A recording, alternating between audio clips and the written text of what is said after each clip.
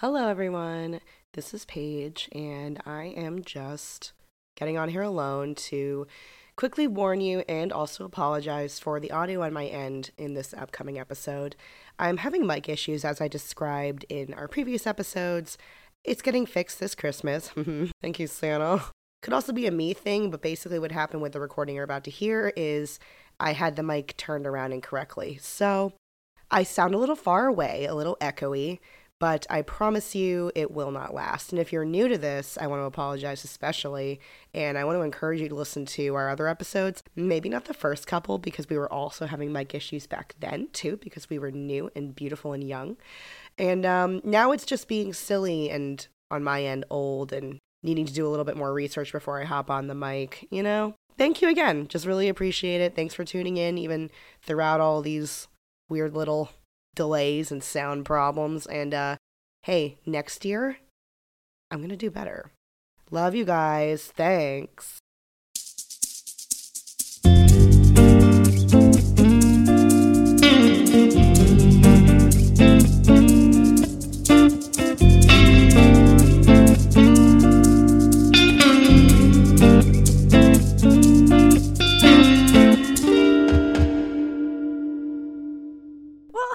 Everyone. Hi. Hey. What's up? What's up, guys? Sorry, this is all taking so very long. It's mostly my fault. All of my lifestyle choices have brought us to this day. To this moment. This here moment in time. where I can't get off Slack, and I had to push back the release of several episodes because... But one of these days, we'll return to the air. Well, to the web. To the web. To the apps. You'll go on your apps. There'll be a new little pink square with our dumb little faces on it. And you're going to click and hear this. Blessings. Blessings upon you. You will not hear us on the Stitcher Premium app because that is no longer in existence. I got an email letting us know. At first I was like, Are you removing us for some reason? What did we do?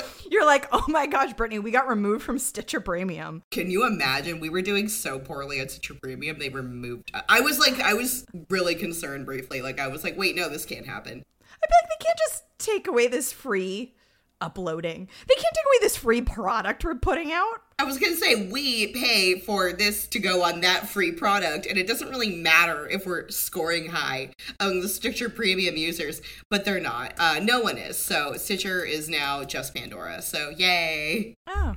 That's easy. That's easy enough. Well, are you guys here for a little Law and Order? Is that what you want to hear about? Yeah. Are you hoping to transition? I keep calling, this is our transitional era because I referenced that 10 times in my notes. This is our transitional era. We are transitioning. This episode is a very transitional episode. They kind of went light on us. They both did and didn't. I'm once again confused about how amused I was by this episode. It was given the dark. It was funny. Yeah. Oh, it was dark. But there are moments of levity. They fuck with us, though. They give us some really funny shit and are really dark. Not all the time. The Bad Blood. We didn't really have any. I'm trying to remember. There was probably only one funny part in that. But, sometimes they'll give us, I thought Slaves was going to be hard. I remembered it being hard, and boy, did we laugh the entire time. We forgot about Miss Dr. Jackson and all her outlandish interviews. Did you notice they will not say her name in this episode? Yes. Yes, they Not won't. a single goddamn time. No, they keep saying the psych, and then they, Stabler says she, and I was like, she has a name. It was almost like it was Voldemort. They were like, the psych whose name we will not speak. And then, actually, there was a couple of inflections on names, Kragan. I'm remembering it now, so I'll say it now, because I don't think I'll remember later, but, when he meets, is that a spoiler? When he meets Alex, do we want to wait? Do we care? What do we care about? I mean, people know Cabot's coming, right? Yeah, I'm anyone who's listening to this should know, and if you don't, you're probably just listening to this to be nice, and so you don't know who this is, but, yeah, when he talks to Alex, she's like, hi, I'm Alex, and he's like, yeah, right, and later on, he's like, I gotta tell you, Alex, and I'm like, do you doubt her name? He's so rude. So, guys, what we're talking about is Law and Order SVU Special Victims Unit Season 2, Episode 1, Wrong is Right. Original air date, October 20th, 2000, and directed by Ted Kotcheff, who said this, well, not the last episode, a few episodes ago. He directed Weekend at Bernie's, First Blood, and the last proper episode we covered, Slaves. I guess I'll just say, because it's been a while, Slaves was the last episode of season 1 and basically ended in this cliffhanger where the psychologist, whose name we will say, Dr. Jackson, told Cragen that she had evaluated all his officers and she had basically 2 that she thought maybe needed to go. And he was like, but who? Dun dun. I'm just remembering their dumb asses sitting there, like standing there, palling around. Just like, fucking, geez. yeah. Oh, just poor behavior in front of a psychiatrist. And she's like, I've listened to you people all day, and you're all exhausting. Just exhausting. And like, it's the shock and awe for me. They all act like they're like, I'm so surprised. The outcome is what it is. Wow. Opening note for this episode, another note, is that this is just sunglasses all over. There are a lot of sunglasses. Sunglasses everywhere. Even Elliot Stabler dons them, but not when he should, which is when he's at the beach. So opening scene, we open up on a beach party, a classic beach party, if I might add. It's just teens everywhere. Maureen is dancing with a boy. We literally opened it on him saying, I had to rewind it because I was like, did I yawn? Did I cough? We opened it on this guy saying to Maureen, you going all Britney Spears on me now? And she responds, Eartha Kitt. What does he mean? What is the context? And what is the context of she's not going Britney Spears, she's going Eartha Kitt? Right. Like, what preceded this? Now, this kind of made me mad because he goes, huh? So I feel like we're supposed to be like, oh, Maureen's so cultured because she knows who Eartha Kitt is. Everyone knows who Eartha Kitt is. Except this guy. Uncultured. But it was just so strange. I was like, are they day drunk? There's also something really soothing about a 90s beach aesthetic. They're having fun and... Until, roar, a big, cranky monster comes stomping over the beach hill in beach attire. 10 sizes too big for him. Ridiculous. Elliot's Maurice Stabler has entered, and he is in a wife beater, of course. That was the one thing they negotiated in his contract. They were like, he's gonna wear the wife beater, right? So the wife beater under a purple, like, Jimmy Buffett type dad shirt, cargo fucking shorts. I wrote the ugliest pair of cargo shorts I've ever seen. The largest and ugliest pair that have ever. What was happening in costume today? I mean, I know he's a dad, but like he was dressing. I feel like there was that time in the early aughts where everyone wore and by everyone I mean men wore clothes that were like 3 sizes too big. Right. This is around that time. What am I talking about? That's why he looks terrible. Oh, they used to wear these big polo t-shirts. Brian has a couple of pictures of him in just oh my god, large collared shirts. Just large shirts. It's kind of, again, soothing but weird. So yeah, so Maureen knows what's about to happen and she really likes this boy Ryan. So she goes arm in arm with her father and turns him away.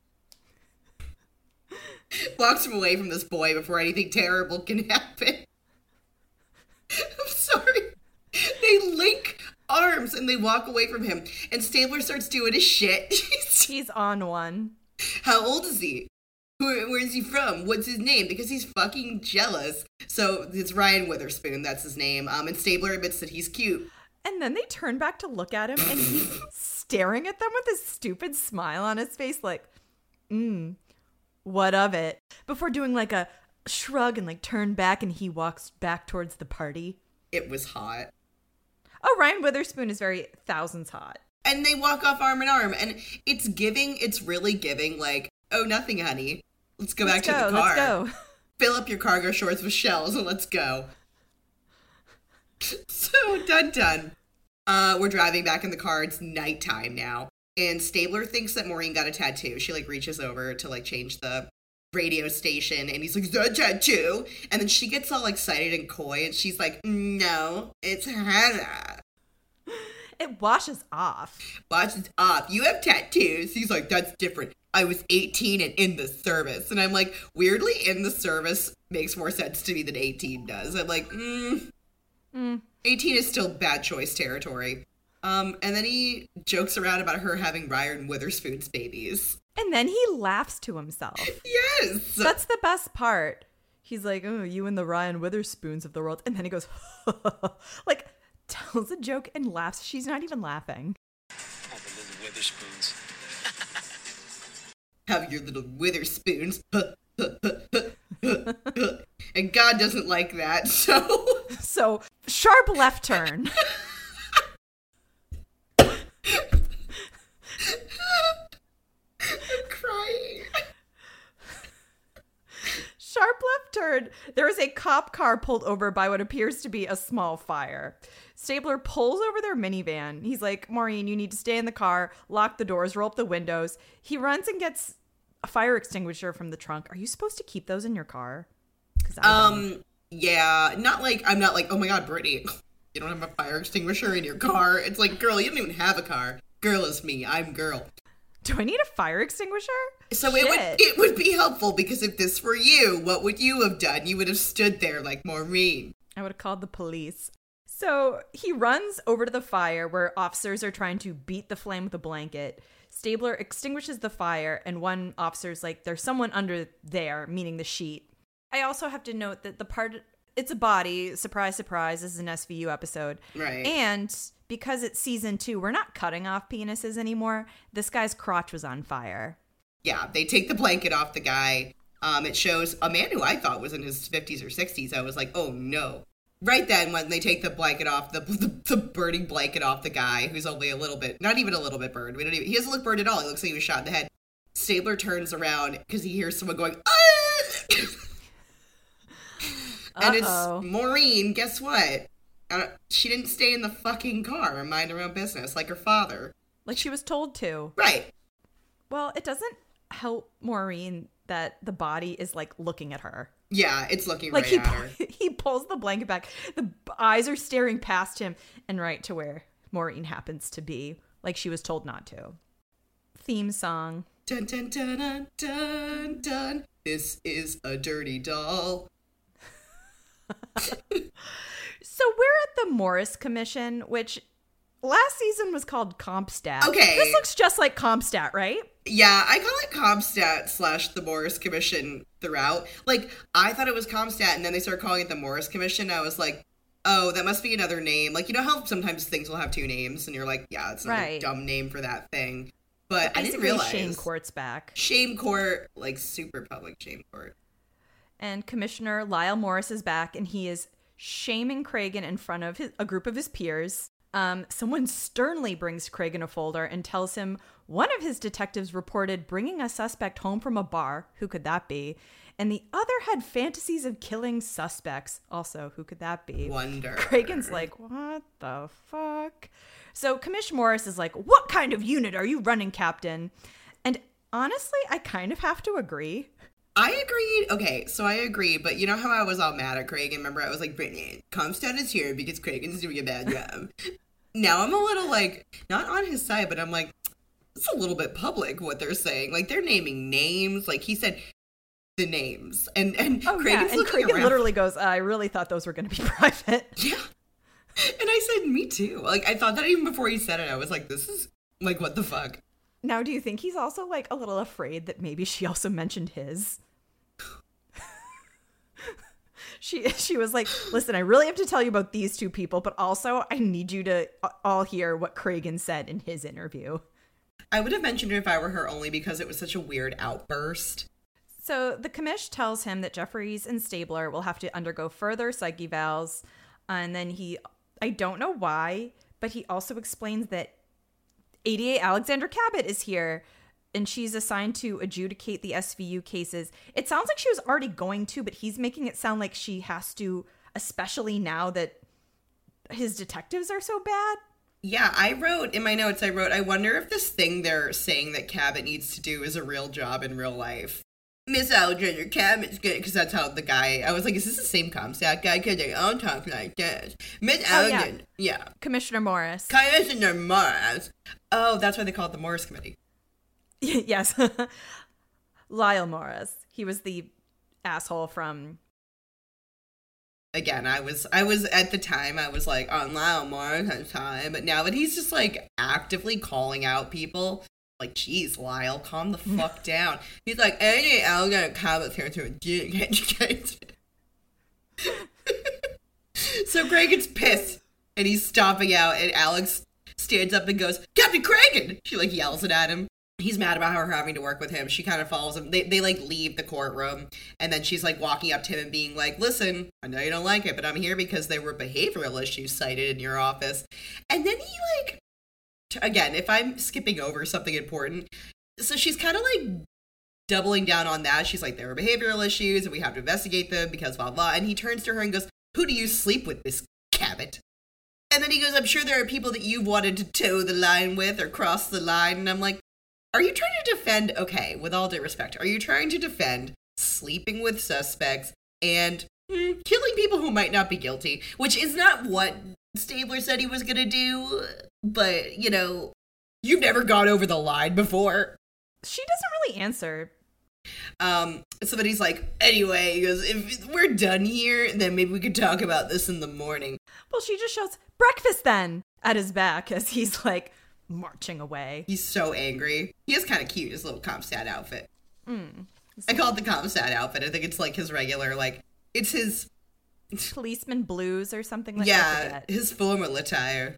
It's like his formal police. I don't know. I wish I had a uniform for my work events. Like, sometimes we have monthly happy hours. I wish they'd be like, you have to wear a black turtleneck. Be like, awesome. I have 7 You were of going those. to anyway. Right. How did you know? Why are you forcing everyone to dress like me? Dun dun. Dun dun. We're at the station. Munch and Jeffries walk in talking about the Morris Commission and how much it sucks. And I feel bad for Jeffrey. She's got her new hair done all cute, and then she's gonna get yelled at. I was wondering why she looked so off to me, and it's because she's not in a vest.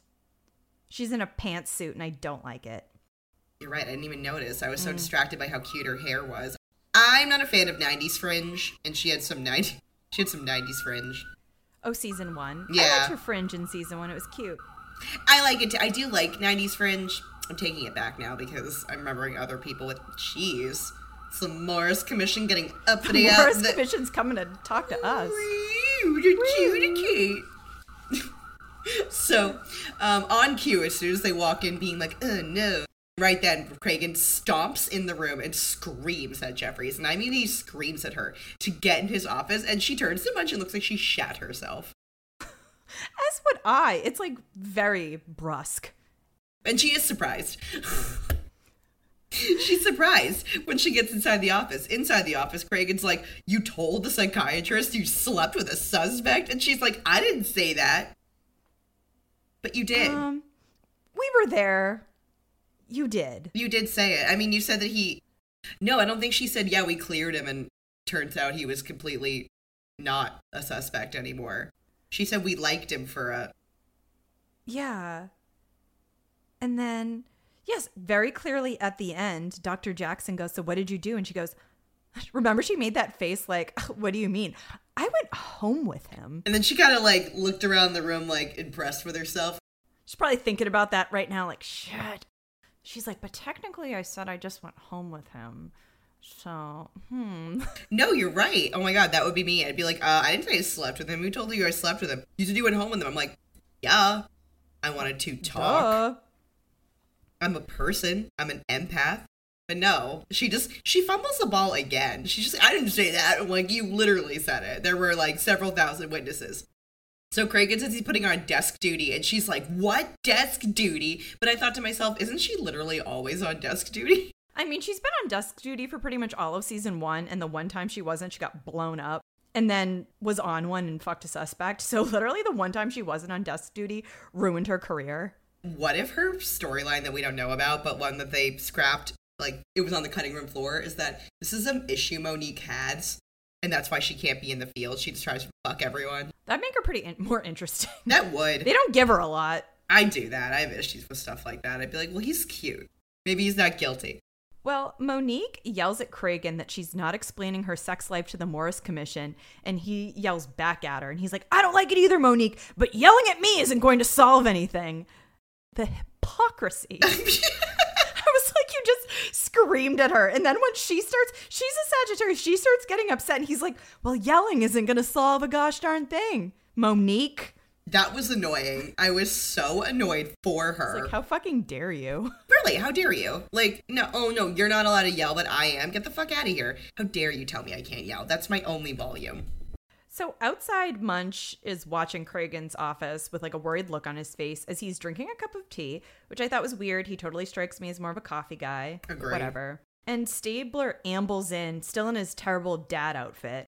And Munch asks if Jimmy Buffett, R.I.P., is in town. I know. Pour one out. So Stabler explains to Munch about the crime scene and how Maureen saw the whole thing as he sips from a mini bottle of Pepto that he keeps in his locker, but apparently no extra clothes. Cragen, meanwhile, releases Jeffries and yells for Stabler. Stabler, who knows not of what waits for him, is like, oh, I'm off to a scene, and Cragen is like, now. Now it's Stabler's turn. So Jeffries walks over to Munch and he gently touches her shoulder and asks if she's okay. Did they ever bone? He's very tender with her. I know, they won't confirm it. I wrote, we'll never know. We won't. So now Stabler is in Cragen's office for his yelling lecture, even though yelling doesn't solve anything.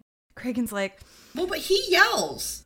I know. Sorry, I know. Cragen's like, why did you tell the psych that you wanted to kill suspects? And Elliot's like, I said perps, not suspects. And he's utterly astonished. They both are. Their astonishment, I think it's a little egregious. Like, don't you? Like, if I were their manager, I'd be like, listen, I get that this is, like, hard because you're being investigated and you might lose your job, but, like, you're not even a little bit, like... You said some bad shit to your psychologist, and... Sober, too. And they're both like, what? I'm in trouble? That's so yes. true. The faces. It's like the eyes and the mouth thing. You know, they're just like, what? Just completely flabbergasted. So yeah, he's stunned that he's being investigated because I thought they only probe rogue cops. And then he gets his look on his face like, oh, I'm the rogue cop. Yeah, Nancy Drew. You violent Nancy Drew. John Cena meets Nancy Drew. He's like, is my job at risk? And Cragen's like, yeah. Can you imagine being told that you might get fired while you're wearing... He's still in the beach getup. Oh my God, I was so embarrassed for him.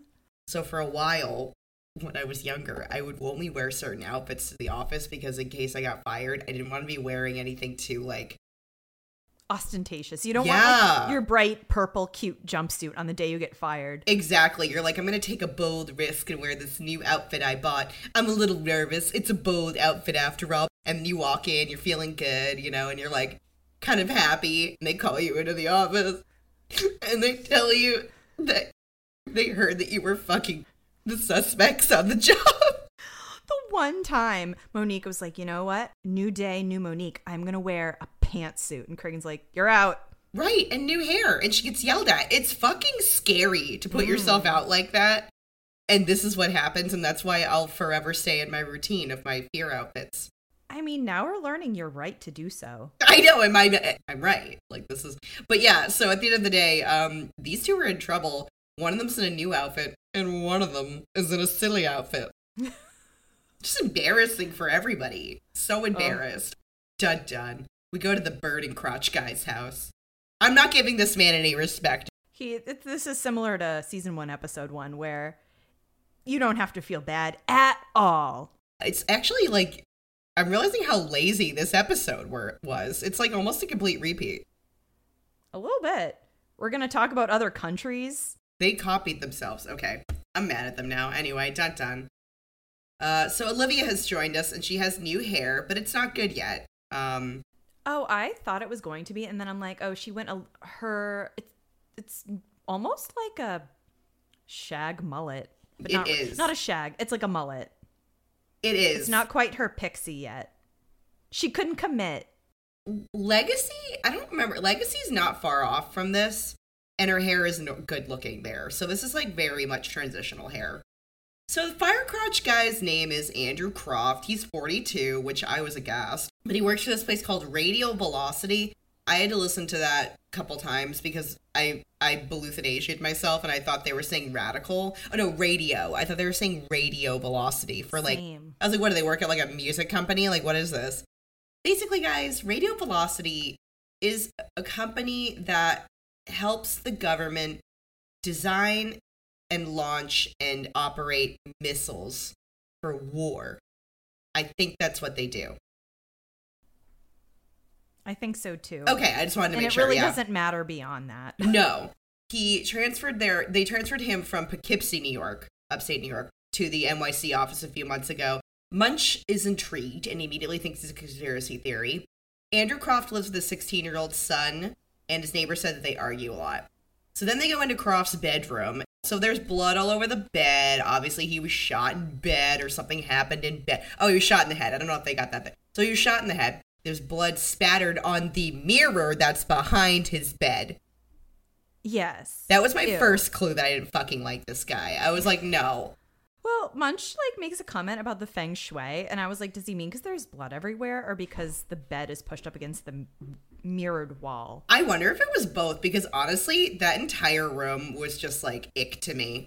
Benson finds one of the son Michael's school books, but it has a different name in it, or last name, than Andrew, so it says Michael Gorin. Munch sighs. Instead of like acknowledging that this is evidence, Munch sighs and says that he and Jeffries will go and check out Radial Velocity if Kraken lets her off desk duty. So then Benson's like, what? He goes, Moore's commission. And then he kind of leaves the room pouting. So then Benson's like, oh, okay, what the hell is going on? And Stabler's like, I told the psychologist I would like to kill child molesters. And Olivia's like, what's the problem with that? The commission is full of cops. And Stabler's like, when's the last time one of them stood in a room like this? A room like what? It's a 42-year-old white man's room in post-20th century Manhattan. They keep acting like this is a super gory crime. And after season 1, I'm just kind of like, it's not. At first, I guess I wasn't paying attention enough, but I really didn't realize that they were investigating. Like, at first I was like, wait, they're dead-ass going to investigate this guy they found on fire? I thought that was just going to be like, oh, Maureen saw a dead body. It's her awakening. She's a woman now. You know, but they're like, no, we're going to investigate it because his crotch is on fire. Yeah. I couldn't believe they actually want to investigate this. Oh, my gosh. They always do. They always have to come up with some penis excuse for why we have to look into the crime. Oh, also, Michael is missing. The teenage boy is missing. Dun dun. They go to the school library, and Stabler asks if this book belongs to Michael Croft, and the lady scans it and she's like, oh, it belongs to Michael Gorham. He's absent today. I'm like, wow, you figured that out quickly. You can speak to his guidance counselor, Mrs. Scheider. And then she points. I'm like, is she right there? She's just standing there waiting. That's her only job. She's like, are you here to talk about Michael? Kind of. So now they're following Mrs. Scheider, and she says she needs a release from Michael's guardians before they see his file. And Olivia's like, well, that's a cool story. His father was murdered yesterday. And she's like, well, Andrew wasn't the victim's father. He was just his guardian. And then she just hands him the file. Like, she was just holding it. And she must have gotten $50 extra every time she said Michael, because in this scene, she said Michael entirely too much. Like, I know we're talking about Michael. Michael is from Belgium, and she doesn't know how his parents died. Stabler asks for a current photo of Michael, which she doesn't have because he's new. Olivia remarks that Michael is an AB student, and Mrs. Scheider replies that he could have straight A's if he applied himself, but he's withdrawn and hangs out with troublemakers. And they're like, who are these troublemakers? Enter Jason Sloan. Were you as amused? Charmed. Regrettably charmed. I love Jason Sloan. He's great. Yet another person that we are designed to hate in the first episode, but I ended up loving. He is my new Victor Spicer. This guy's hilarious. Jason Sloan has received the Spicer Award for excellence and charisma of a character we're supposed to not like. A bait and switch. So we find Mr. Sloan on the streets, but he's playing like an outdoor arcade game with plastic guns. He's shooting both guns. He's got a cigarette dangling dangerously from his lips. So was that, okay, I'm not correct. I'm not euthanizing here. But at first I thought it was a cigarette, and later on I was like, was that a straw the whole fucking time? Or did he go in between a cigarette and a straw? I think he went between because I really thought it was a cigarette, but I could be wrong. No, I think you're right, because I wrote cigarette, and then on my second watch I was like, wait, was that a straw? But I think that's just the beauty of Jason Sloan. We don't know what he's going to do next.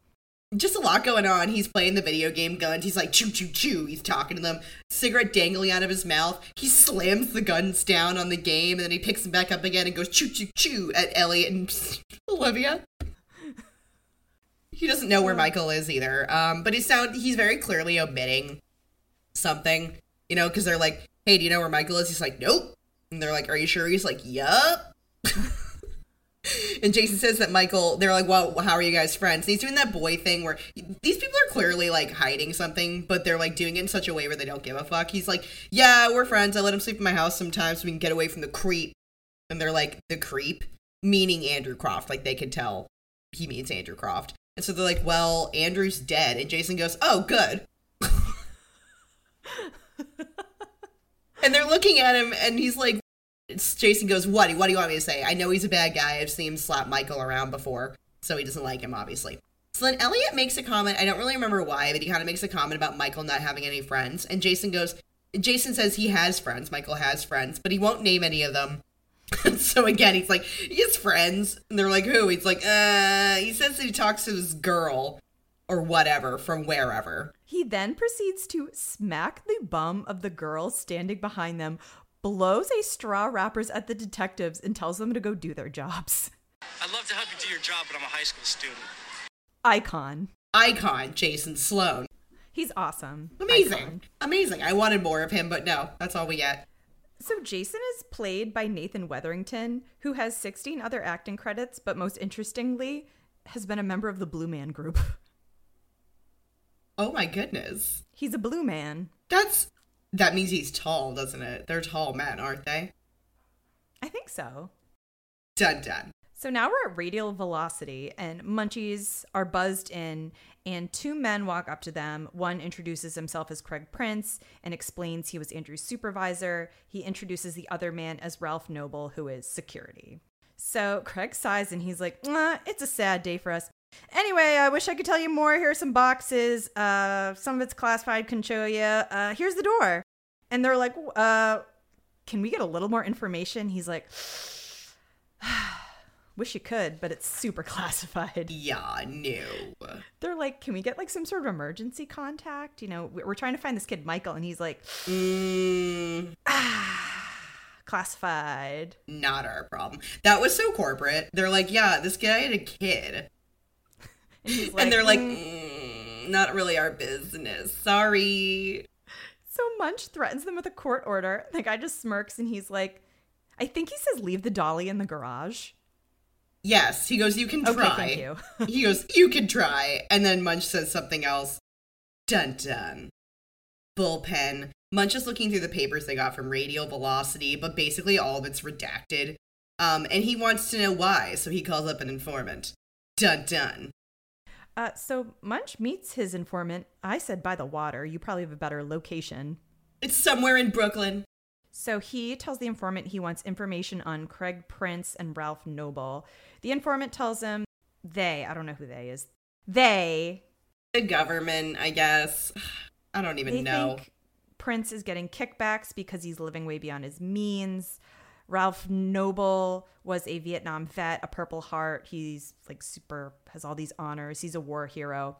Munch keeps spitting names at his informant. He's like, Andrew Croft. And the informant is like, oh, he's king of the missile geeks, but he's a black hole. Yeah. Munch is like, well, he's dead and his ward is missing. So yeah, he's just asking. I'm thinking, okay, this informant guy, by the way, sunglasses. This informant guy has already been briefed on the situation. So now he knows why we're asking about all these people. No, he waits until after he spills the beans about these guys, albeit very vaguely. And he goes, what's all this about, Munch? Munch is like, oh, Andrew Croft is dead and his crotch was on fire and now his kid's missing. And he's like, oh, man. And then gives him, like, no more information. None. I feel like we learn nothing except that Prince is suspicious, Noble's nice, and Croft is kind of a mystery. So the informant is played by John Doman, who has like a crazy long acting credits. He's been in everything from The Wire, Law and Order, SVU, Trial by Jury, Organized Crime, Criminal Intent. I think everything but Law and Order LA. That's okay. None of us are checking on LA. Yeah, remember Skeet Ulrich, wasn't it? Oh, yeah. So he was in every Law and Order spinoff except that one. But he was also in CSI, NCIS, ER, NYPD Blue, The Sopranos, Oz, obviously, and he played Carmine Falcone on Gotham. Truly, this guy has been in everything. So, Craig Prince has been in a lot of things too, but I don't. That poor fucker. I never looked at his IMDb. Oh my god, I've seen him. I should have, because I was like, that guy's someone. I thought he was the mean uncle in Home Alone. But oh, the one who's like, your dad's paying for my trip to Paris. Yes. Let me just double check that. Yep, Uncle Frank. Yeah, Craig Prince is Uncle Frank. There we go. That's all you need to know about him. Look what you did, you little jerk. So Uncle Frank is here, screaming at everybody. No, I'm kidding. He's not here right now. Dun dun. Now we're at the Stabler house. Stabler's getting ready for bed when Elliot Stabler's getting ready for bed when Maureen starts screaming because she's been traumatized by seeing Croft's body on fire, basically. That wasn't, I feel like this was I was more. That's it. That's the scene. That's it. But I'm like, we love the Stabler scenes. But really, that was it. Like, he's just brushing his teeth, looking fine, you know? And like, how many times do I have to tell you that Elliot Stabler looks fine when he's being an idiot? And then you just hear, Dad, he's on fire. He's on fire. And then so he runs in. He's like, shh, shh, shh. And she's like, ah. And I'm like, yeah, but like, you're not on fire. And you don't even know that man. And you were told not to go look. Probably not to victim blame, but you're not a victim of anything. Why are you crying? So that's it. Done. Also kind of a quick scene. We're at a fancy rooftop restaurant. I actually want to know where this is. That was a really pretty view. It looks lovely. It looked lovely. Cragen is there with Alex, and she is in a smart and really adorable matching tan suit. Well, not suit. I'm sorry. It was a set. And she's in a really good mood. She's probably in a better mood than I've ever seen her. They do the opposite. Remember with Casey? They were like, she's a fucking bitch. Here she is. I know. They're like, here's Alex Cabot. She's nice and cool. And then poor friggin', God, you just said that Casey Novak comes in and they're like, fuck this bitch. So Cragen, they're talking about, again, kind of why they're working together. She's like, do, because you guys are shitty. She may be drinking a mimosa. Cragen is like, I don't vote, which was a lot to admit in public like that. He's like, I don't vote. And he's alluding to the fact that it's because everyone who you get in any party is terrible, and so that's why he hates voting. And he goes, such a white male take. Right, I know. Oh, you don't like the white males offered to you at dinner? Would you like us to cook other white males to your satisfaction? We're just trying to choose the white male that'll give us the most rights. Men are like, trash. I'm not going to vote for either. And she basically just, listen, cut the shit. She doesn't say that. But she's like, I need SVU to succeed in order to leverage myself up in lawyer land. But basically, he's like, oh, well, this could be the beginning of a beautiful friendship. Oh, and he hands her a file, and it's all of SVU's, like, unsolved cases or the open cases. And I thought, that's a smallish file. But then I remembered that Sylvia Benson steals them and hands them out to people that have wronged her. He was like, I thought there were a lot more, but this is what I've got, so... He's like, I could have sworn there was a triple homicide cannibal motherfucker in here, but... Meanwhile, Olivia's uptown screaming at someone else.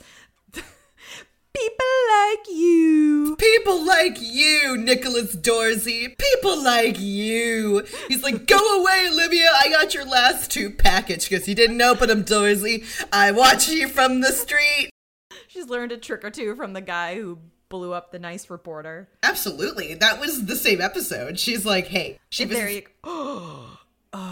Remember? No, I am wrong, Brittany. I am so very wrong. Isn't he Subway Subway rapist? Yeah. Because remember, he was like, I'm like, yeah, Brittany, remember? He cornered Olivia in her apartment, is like, I'm going to bomb you in your home. She's like, no, don't try to be the bomber. Don't try to be a stalking bomber. A new plot line every season as she invites Nick back in and he's just trying to get like information. He's like, let's pretend I'm the internet and you're trying to find me. I'm a 16-year-old girl and I met a man named Keith on the phone. His name is the Yachtsman. How would you entice me, Olivia? What would you type to me to get me to come to the cafe? Pretend I'm a 16-year-old girl and my grandma makes me wear underwear that she sells on the internet. She's like, Nick, this is getting weird. This is getting so weird, Nick. Can you pick a different episode? No, Paige can only remember chat room right now. I can only remember 2. I can only remember. Oh, God. Done. I have a callback to that later, too. To the Nick Ganser thing. I'm so glad. Anytime we can reference Nick fucking Ganser, I love that plot line. It was so annoying in the moment, but looking back, I'm like, what a gift. What a fucking gift. Men like you. It's a man like you, Ganser. A man like you. Done. Back at the station, Jeffries tells the gang that Croft was killed with a .38 revolver slug, and the burning was post-mortem. But Croft also owned a .38, so they're like, oh no, like, this might be his gun. Michael's missing still, so is Croft's Lexus. Munch suggests that Craig Prince and Radial Velocity might have offed Michael somehow because this is still a conspiracy until further notice. And Olivia's just like, oh my god, enough. And Munch like gets in her face. I know I like to exaggerate, but he like got close to her. Well, she was kind of like, Munch, you and your conspiracy theories, huh? And he gets in her face like, ugh. It really happens, Olivia. And he's actually bothering her, and Stabler does nothing. I know. Craig interrupts them because they're all yelling, and that's not allowed. So he's like, okay, enough. He tells B&S, find the Lexus, find the boy. I love when he does that, when he's like, you haven't found him? Well, why don't you go out and find him? Right? And then they do, because we're all like, oh, it's not that easy. Dun, we're in Cabot's office. And she's all like, you want me to get a search warrant for the offices of a defense contractor for classified material for evidence in a sexually motivated homicide? She's literally dialing the phone as she says all this. You want me to secure a search warrant for the offices of a defense contractor to search classified national security files for evidence in a sexually motivated homicide? Yes. You got a problem with that? Judge Harriman, please. All right, see what I can do. Dun. Well, Munchies return to Radial Velocity with their search warrant. Craig is not pleased. That's it. You little jerk. It was a very quick scene. Dun. Station again. Benson Bolivia Bucket. Benson announced that they found Croft's Lexus at a house in upstate New York, in Millbrook specifically, which is close to Poughkeepsie, which is where Croft transferred from when he moved to Radial Velocity. So he didn't live in Poughkeepsie. He's a liar. No, I'm kidding. No one ever said he did. He just worked in Poughkeepsie. So then they go to the house in Millbrook. B&S are there again. Stabler is now in sunglasses because this episode is after The Matrix. So they were like, wow, that looked so good. Oh my god. Put everyone in sunglasses. I'm probably wrong about that, by the way. No one yell at me. But they find a bloody newspaper in the Lexus's trunk. And then a local cop with the Millbrook police comes out of the house and he tells them that it belongs to a local couple. And their daughter goes to the local high school. It's super local here. And Stabler's like, oh, that must be the girl from wherever that icon Jason Sloan mentioned earlier. I like how he was allowed to be so vague with them.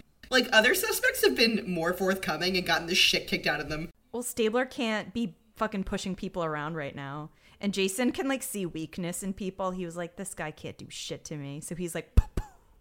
Dun.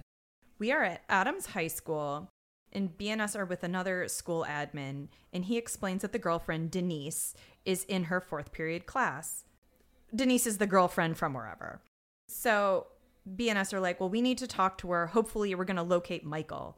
And he's like, yeah, Michael, great kid. And Stabler's just like, yeah, well, he's been missing since Sunday. And the guy's like, he's not missing. He's in our mentoring program. He's like right over there. And they're like, oh, what? Yeah, they're literally like, what?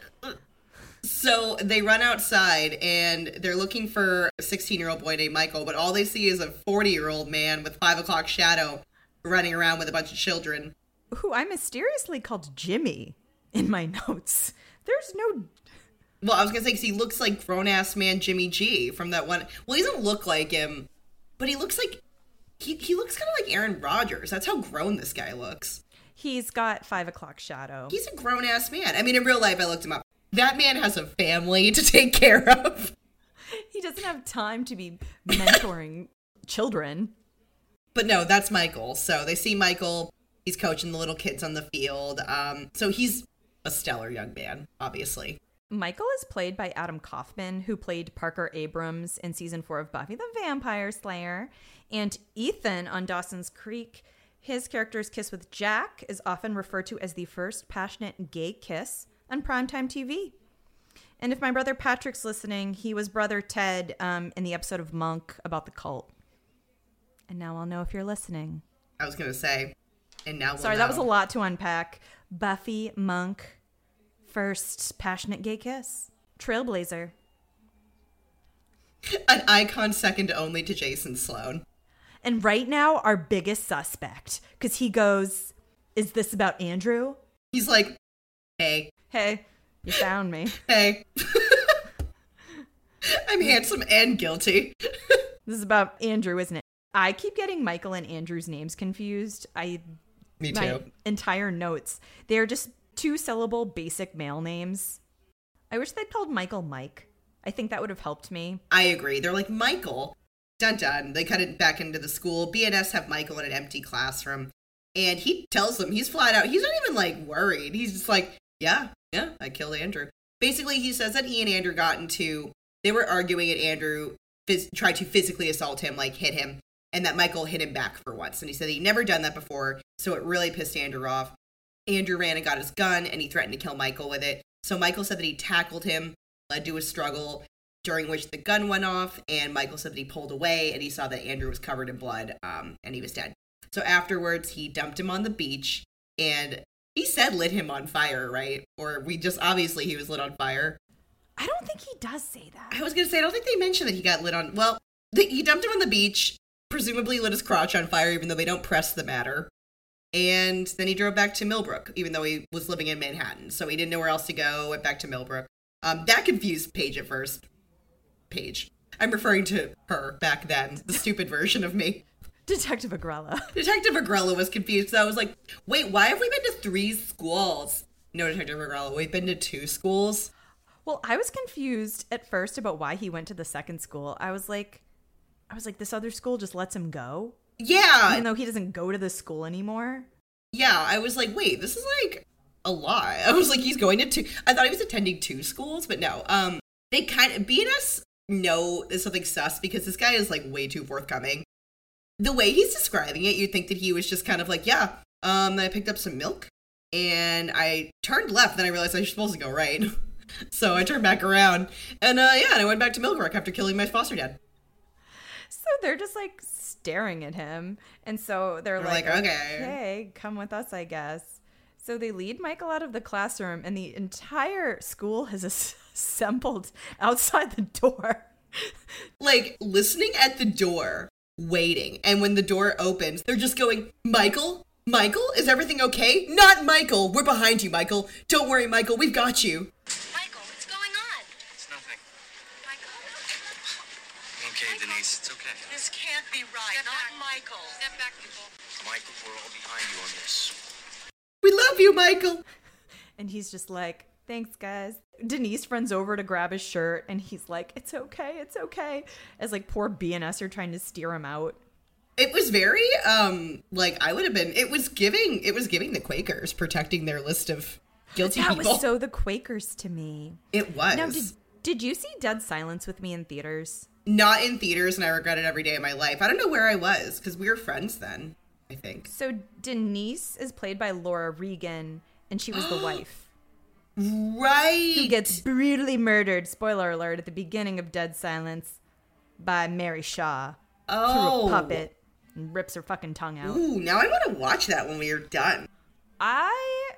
It's such a good horror movie. I hope it holds up now that I'm like, oh, it's just so good. So yeah, they're all like, we love you, Michael. Keep safe, Michael. Keep in touch. We've got you, Michael. And all of these people, once again, they all look like, you would think this is a college campus. Oh yeah, they all look so old. We did not. Nobody looked like this. Maybe they did. I don't even know anymore. I'm so old. Dun. So we're back in the bullpen, and Munch is going through a box of papers, and Cragen approaches to ask what he's doing. He's like, BNS got a confession. They've made the arrest. These boxes can all go back to radial velocity. Munch is like, it's too tidy. And Olivia once again teases him. She's like, you can't let go of a theory. And he's still suspicious. He thinks there's more involvement by radial velocity. As he's discussing this with Olivia, Cragen takes Stabler aside, and he's like, you've got an appointment to go to. And Stabler's like, oh, this time of day, geez, traffic's gonna be bad. I don't want to drive there. An hour to go see Skoda. And Cragen's like, luckily, he's around the corner during work at a church, and you're gonna go meet him there. They definitely just made Skoda come down because they knew that Elliot wasn't going to drive up there. And they had it done in a church, so Stabler's Catholic ass would feel bad. Yeah, this was wholly calculated, and I'm 100% behind the manipulation of Elliot Stabler, because no, you don't get to use traffic. You don't get to use your daughter and traffic in this episode. Well, dun, we head over to Christ Church, where Skoda's seated and Stabler's pacing and goes, I'm not talking to you. I'm not talking to you. Fine. I'll just sit here. Oh, I'm a therapist. Like, I don't have any idea of how to get people to talk to me who don't feel like fucking talking. He just sits back and Stabler goes, do you know I may lose my job thanks to the last shrink I talked to? And Stabler's like, she's violated my ethical obligation to keep my confidence. And Skoda's like, well, listen, if we believe someone's going to commit violence, we have to report it. Stabler proceeds to lie to his fucking face and goes, I've never done violence to anyone. I have never done violence to anyone. Oh, really? Really? Record scratch. What? Oh, really? No. He has done violence. And I like that he goes, He pushed I've a never chair. done. Oh, yeah. He goes, I've never done violence to anyone. I'm like, you're in the military. You're a huge fucking liar. So Skoda's like, why would she think you would? So Stabler's pacing around. He's like, I haven't slept a lot lately. And he's like, I'm really angry. So Skoda prompts him and Stabler shouts, well, what do you want me to say? That I've fantasized about killing a perp? And Skoda's like, well, did you? And he goes, you're darn right I did. And this time I fed him my gun and I pulled the trigger until I caught him. And he was just a kid, a good kid. And I'm like, what are you talking about? Yeah, like, what kid are you talking about? Because we think he's talking about, like, another case at this point. I thought he was talking about whoever he was describing to Dr. Jackson. Yeah. No, I was like, oh, a kid. Like, is he talking about Wilson Germain Heredia? That was really awful. That impacted all of us. Was he talking about when he saw Jimmy G and Mike D? I'm like, surely something else. Nope, we're talking about Michael. Yeah, Michael. He is upset. He wanted to kill the person who killed Andrew Croft. A 42-year-old white man. White man. We had zero reason from literally anybody to believe that we should feel bad for him. And Stabler's like, I wanted to kill him. I wanted to kill him. And so Bree and Brittany are like, wait, why? Next beat goes, because my daughter saw this crime. That's it. That's why it. he wanted to feed the gun and pull the trigger. That's a horrible reason to overshare with Emil Skoda now. You know what I mean? Like, you overshared before, and now you're oversharing on this case, and this kid didn't even do anything that... I'm sorry, I said that. He didn't even do anything bad. Sorry. So back at the station, Stabler walks in, and Olivia's like, how'd it go? And he's like, I talk too much, again. Like, he's surprised. I talk too much. Again. Cue the laugh track. I know, it was such a... What? I overshared, now everyone's mad. So Stabler asks where Jeffries is, and Munch is like, it's her turn on the couch. We don't get to see this, which is a shame, because I bet that was also beautiful. And then I followed another suspect that I thought was hot to the museum. Skoda's like, oh my god, she's done. While Stabler was pouring his heart and soul out to Emil Skoda with zero prompting, Olivia and Munch looked further into Andrew, and there's just nothing. Nothing. And Stabler's like, what? Nothing, that's good. And they're like, no, like, literally nothing. Like, there's no record of him anywhere until 1991. But then they found an old passport of his, which they ran, and it came back as a hit for George Kaczynski, who is a child molester. Did the passport say George Kaczynski? No, so what they did was, because I had to watch this a couple times, because I was watching it because I was trying to figure out how they found out that there's nothing when they didn't run a social security card, anyway, or number. But they took the fingerprints they got from Andrew Croft's cross and they sent them to San Diego, where the passport was issued out of. And then they ran the prints. Oh, okay. Done. Done. They're like, oh, and that's our bread and butter. See, we can handle this. A convicted sexual predator. Do this in our sleep. Dun. Radio velocity. Craig Prince, a.k.a. Uncle Frank, is holding Andrew Croft's OG Personas police record. So the George Kaczynski. Brittany, I just realized we have another thing. Another parallel. Person with two names. Yeah. I'm tired of this. I'm so tired of them already. Did sex crimes with a different name. Wow. Ugh, y'all childish in that writer's room. Craig Prince is holding George Kaczynski's police record, and Munch asks him, basically, did you know that Andrew Croft was really a convicted pedophile? And Craig Prince denies this, and then Munch says, and there were no Nazis in NASA, which I did not know. And I haven't looked into it. What's going on, NASA? I haven't looked into it either, but that's very upsetting. They're escorted out by Frank. Oh, by the way, Mr. Noble, I thought his name was Frank. So if I say Frank, Ralph. It's Ralph. Okay, so Ralph Noble. If I call him Frank, I promise I'm not bluefinating. I just... Ralph Noble escorts Munch out. Yeah, Munch is with Stabler. Sorry, I forgot to mention that. So Munch is with Stabler for some reason. Ralph Noble marches them out. And Munch is just kind of making slick comments at him. Yeah, he's razzing him. He's just making slick comments at him about his patriotism and being like, this is what you do for your country, hide radio velocity secrets. And it was dumb, but Ralph Noble goes, don't you question my patriotism, mister. Munch even dangles a hanky in his face and is like, Munch, you polish the tarnish off all your medals of honor. And Stabler's like, oh my god, Munch, get the fuck in the elevator. He's like pulling him. He's like, all right, yeah, we're going, bye. So we're at Rikers with Victor Spicer. Just kidding. We're with Michael, who explains his parents died when he was 8 and his only other family member was an elderly grandmother. So Andrew offered to take care of him. Yeah. I'm sorry, Brittany's face, because I'm just like, I agree. That's fucking weird. Well, Olivia's like, okay, well, if you're Belgian and Croft is American, she goes, how did you hook up? Which I was like, oh, yeah, Olivia. Verbiage. Oh, really? So Andrew the pedophile used to hang around Michael's soccer practice, and Andrew worked with Michael's father at NATO.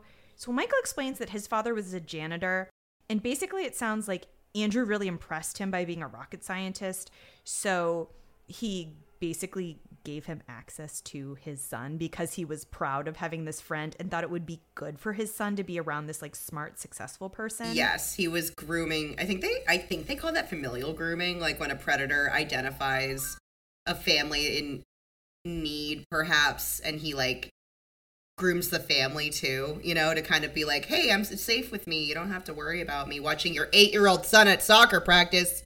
Do we think Andrew had Michael's parents killed?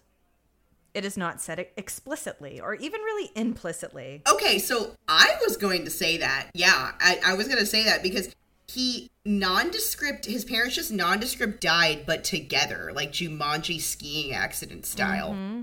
And then conveniently, the only person who can take him is this rich man, Andrew. He could take an 8-year-old.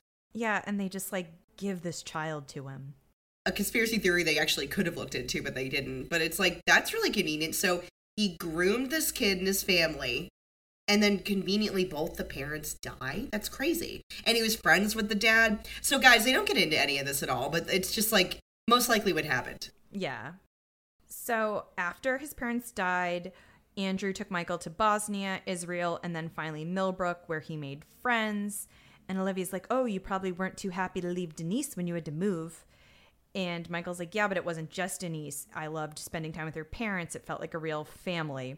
He's basically telling this really sad story. He's obviously being groomed and talking about oh yeah, Denise's family felt like a real family. In the middle of this, Stabler goes, so did you know that Andrew was a convicted pedophile? And Michael's like, no. No? So Stabler's like, when was the first time he assaulted you? And Michael's like, Jesus Christ, I was never touched. And he's getting super agitated as Stabler presses him until he finally gets super angry and insists Andrew never touched him. Yeah. And it's really, like, you know, he's like, no. Like, you know when somebody accuses you of something? Well, I'm saying that and we're talking about a show about accusations, but he's reacting kind of like, no. You know, like, now, again, he's supposed to be a 16-year-old boy. So he's supposed to be having, like, a 16-year-old boy breakdown. But this is a grown man they casted with a 5 o'clock shadow and all. It's a little off-putting because he's older than he's acting. I wrote that elsewhere, yeah. It's really hard to get into. He gets super angry and they get nothing from him. So outside the interrogation room, his lawyer is like, sweet, we have a great defense. Thank you. And Stabler's like, yeah, sure, if you can actually get your client to admit he was assaulted. So they walk away and Stabler's like, I think Michael's hiding something. You don't do hard time just because you're embarrassed. And Olivia suggests there may be an accomplice. Yeah, someone that he's, like, very afraid of. Done. We're outside of radial velocity. Munch is waiting for Ralph Noble. He's just waiting for him outside. Gonna harass him a little bit more. And Ralph Noble's like, oh god, this fucking guy. So he's trying to get, I'm gonna call him Frank, I'm sorry. It's really Ralph, but I'm calling him Frank. I've done Andrew Michael on and off so many times. So Munch is trying to get Frank Ralph to tell him what the fuck is up. Because basically, there's a lot of that, like, Law and Orders type of back and forth, but basically, Munch just being like, what's the deal with Andrew Croft? We know he's a pedophile, but why the fuck did you guys go out of your way to hire him and, like, wipe his whole identity clean? Why?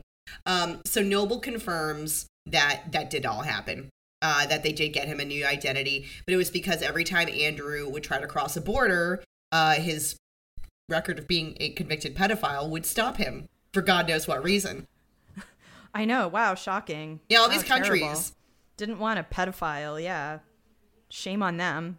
So Munch is like, okay, but why? And Frank Ralph is like, he's like, there's got to be some damn good reason, but I don't know why they would go through all this trouble for this one guy. But my answer as a viewer is, honestly, corporations are that corrupt, and if you are good at what you do, like launch missiles, they probably would do that. They'd probably be like, oh, is that all? Dun. Cabot's office. Cabot's going through Croft's file, and she's just thoroughly skeeved. Like, she's literally just going, ugh. Oh, she's disgusted. She's like, ew, no. Ew. Stabler goes, 11 arrests, 4 convictions, 1 in Canada. And then Cabot goes, it's despicable. Presses a button on her phone and goes, get me Todd Earl at Justice. Craig's like, Justice? Because he has to be yelling. And I was like, what is that? Why are you guys yelling about justice? But I guess, like, she needs to make a record of this evidence they found. And I'm like, yeah, that makes sense. But they're like, don't do that. Now people won't think that Michael's a victim. And she's like, yeah, but Michael won't admit to the abuse. And they're like, yeah, but he was still abused. So Stabler accuses her of protecting her win-loss ratio. And she shades his ass right back. Oh. And she's like, wow, your judgment must be clouded thanks to the stress from the Morris Commission. And you're super jealous of Michael did what you fantasized about, killing a perpetrator. Savage. She's like, oh, it's okay. Your judgment's clouded because you're stressed and jealous. And then Stabler's face. He's like. He literally just kind of like looks at her like, huh. You know, like he doesn't know what to say. It was a sick fucking burn. It was. Oh, it was such a good burn. She was like, Detective Stabler's judgment is clouded by the stress of the Morris Commission and the fact that Michael Gorin did what he fantasizes about, killing a perpetrator. She's a lawyer. Like, what does he expect? Cragen's like, well, I agree with Mr. Stabler. Mr. Stabler. I agree with Detective Stabler, and I don't want to kill perpetrators. And so then, she's like, oh, but he could have told anybody. He could have like stopped this. Whoa, let's victim blame a little bit. And then she's like, fine. They basically convince her to give this one more go at convincing Michael to admit that he was abused because he won't. Done. Which takes us back to Rikers. I'm just going to say basically they plead with Michael to admit that he was molested and he just screams no for probably 30 seconds and Cabot sighs and goes, all right, murder too. I'm really sorry, you guys. Like, what can I do? I'm so sorry. It was so it's not supposed to be fucking funny. He's like screaming and like throwing things. And I was like, sir, you're 30. He's 26 in real life because I had to look it up. I was like, I've got to know. he's a very mature looking 26. And they kept saying to Cabot when they were like arguing with her, they're like, he's a child. And I was fucking losing it. I was like, oh my God, he's not a child. She's like watching him in there. She's like, oh God, sorry, this guy's getting murdered. This full grown man is getting murdered too. Dun dun, Stabler house. Stabler's putzing around drunk again in the middle of the night. Drinking his Miller High Lifes or whatever the fuck. There's an entire deli platter of sandwich fixings on the kitchen table. Their lights are all on. It's like 1 a.m., I think, because Maureen's ass comes down. Stabler's like, oh, what's the matter? You having nightmares? She's like, you'd have to sleep to have nightmares. Ugh, Calm God. down, Doris Day. So she starts making a sandwich, and she's like, Daddy, what Michael did to that man, I don't even know where she's going. And Stabler's like, that man was supposed to take care of him, and instead he molested him. He's pretty frank with her for once. Yeah. She's like, Daddy, well, what will happen now? Stabler's like, he's probably going to go to prison. Yeah. But all he has to do is tell the truth. She's like, and then it's such a weird. It's a weird scene, guys. So weird. Because then Stabler's like, oh, I wonder, he won't tell anyone. And then Maureen's like, oh, he wouldn't tell adults because they always judge us. And Stabler's like, well, he doesn't have any friends. She goes, everyone has friends, which was such a privileged thing to fucking say. Stabler's like, oh yeah? Who do you talk to? Ryan Witherspoon?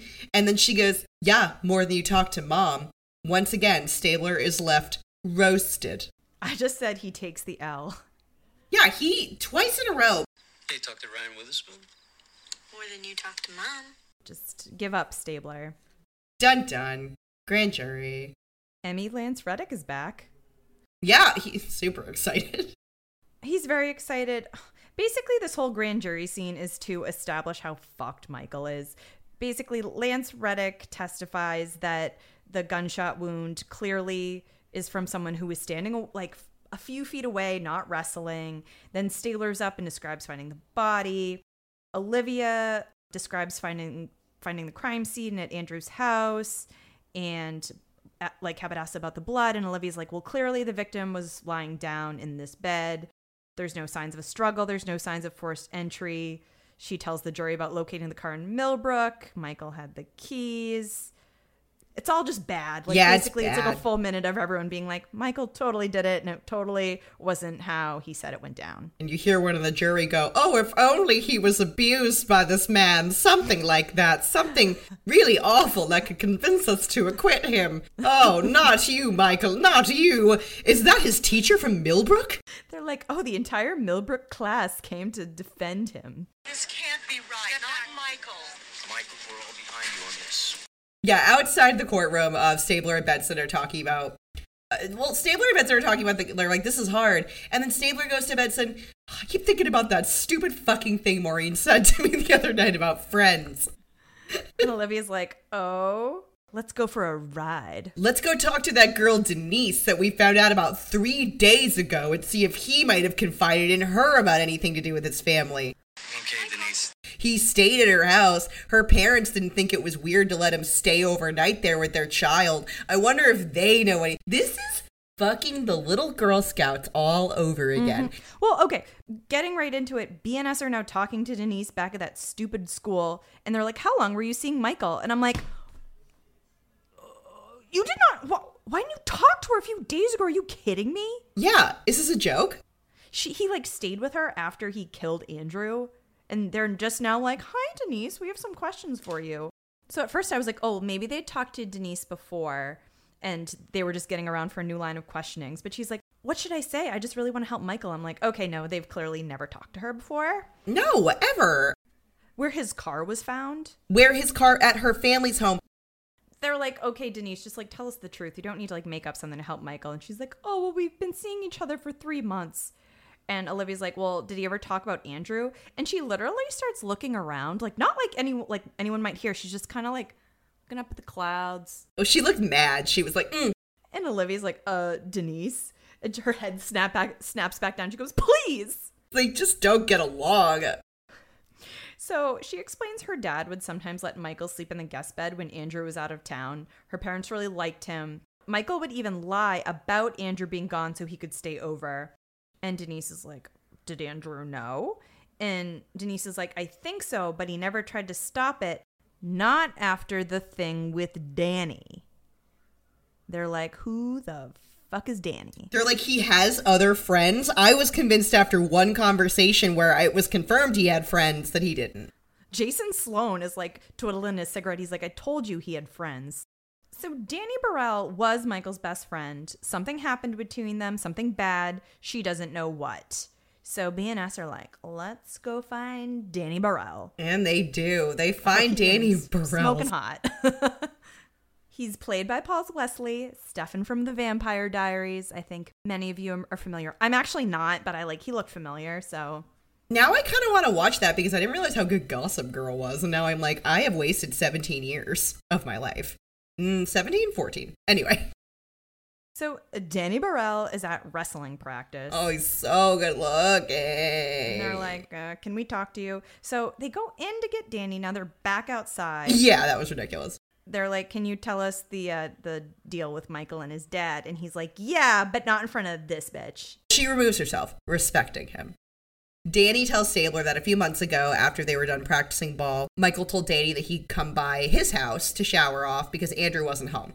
And I think they did mention earlier that Michael would never let anyone over his house unless Andrew wasn't there.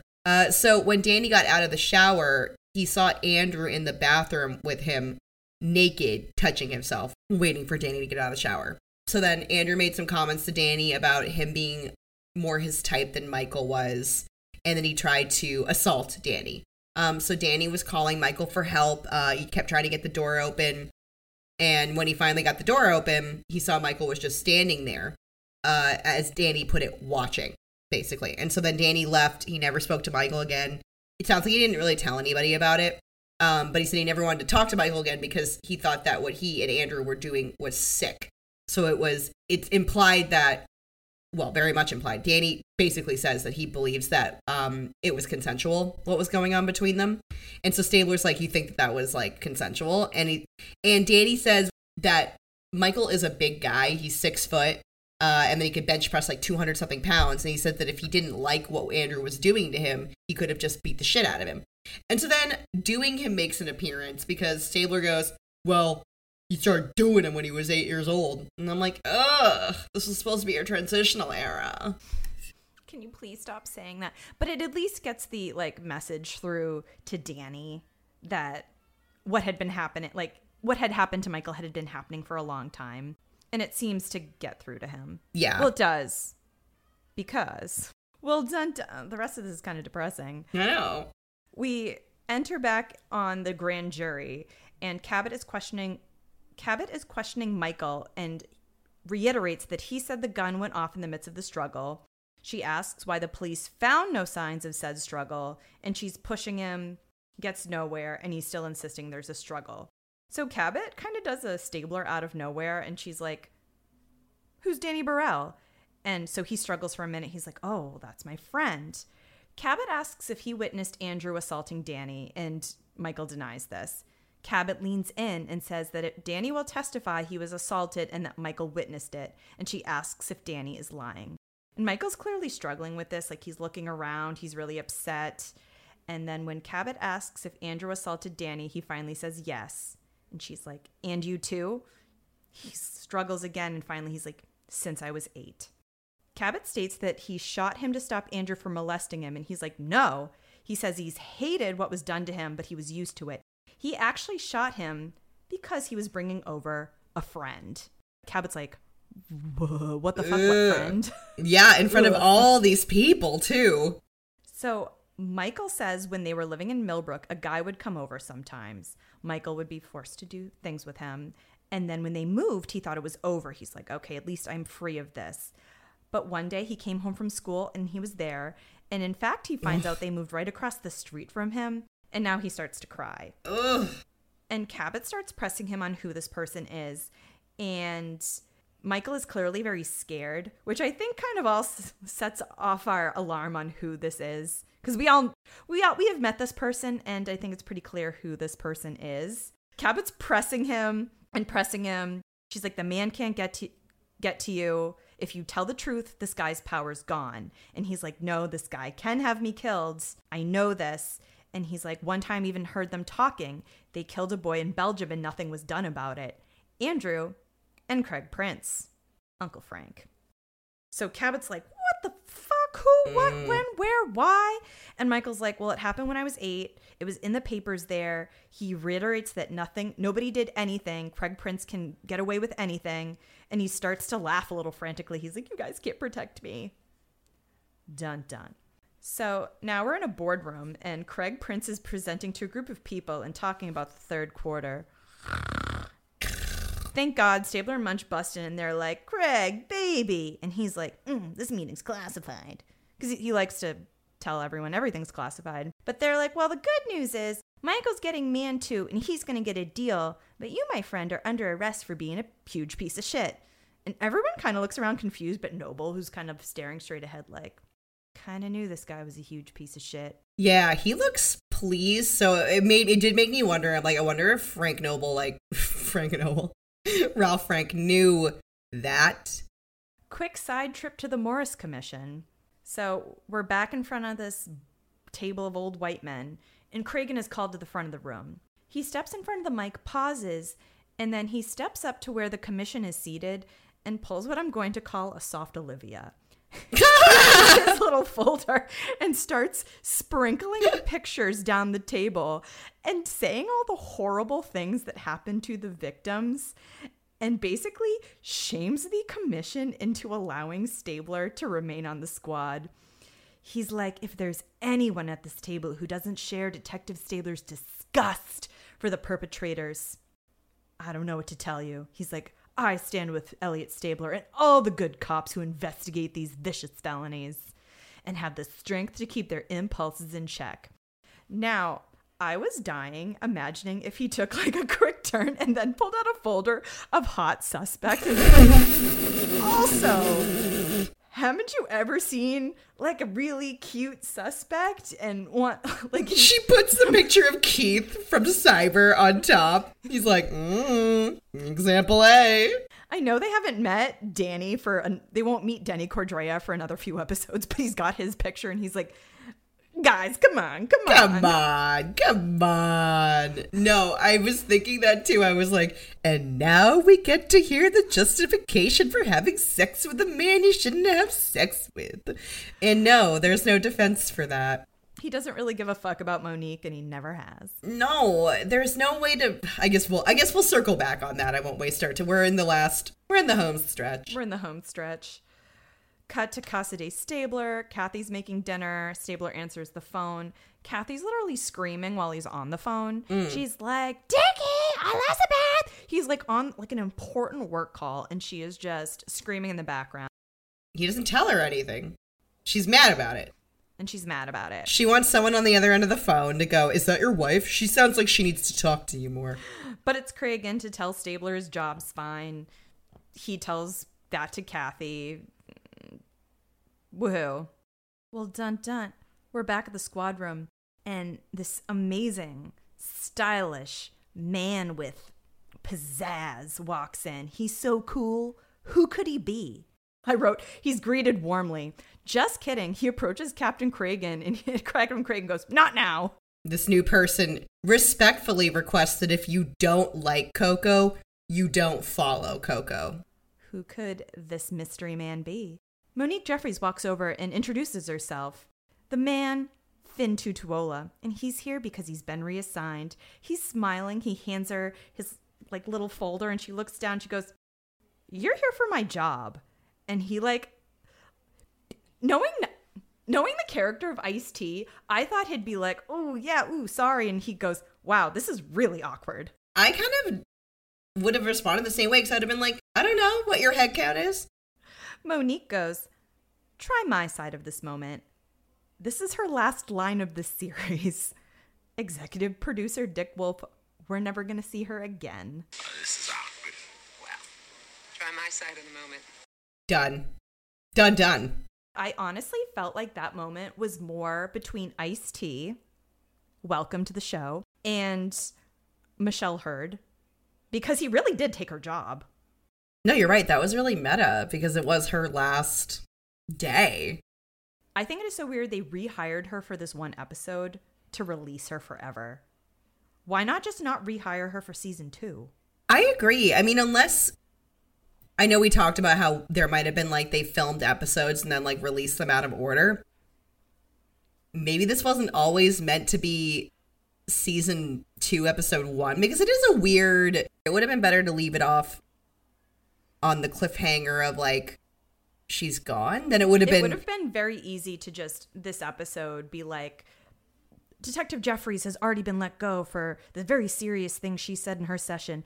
Stabler's on notice. And then at the end of the episode, we find out he's fine. And I've just heard so many reasons about why she left the show. Like everything from her, like either not getting along with Mariska, maybe her not getting along with Richard Belzer, or the fact that the showrunners didn't want two male, female detectives, super sexist. Hurd currently stars in Star Trek Picard and is the vice president of SAG-AFTRA Los Angeles. Nice. All right. Yeah, very cool. Actually, did you see her speech? Like she was out actually picketing in New York, and Mariska took pictures with her. She took pictures with Chris Maloney. It's actually like super cute. Like they had a mini SVU reunion. I shared back when it was happening. I think you were in the throes of your injury, so I did share those to our stories. But it was really cute. Well, thank you for joining us for another exciting season of SVU. I'm excited to see more of Finn. Me too. Next episode. And it's kind of funny. Next episode is called Honor. Well, thank you guys. Thank you guys. Bye.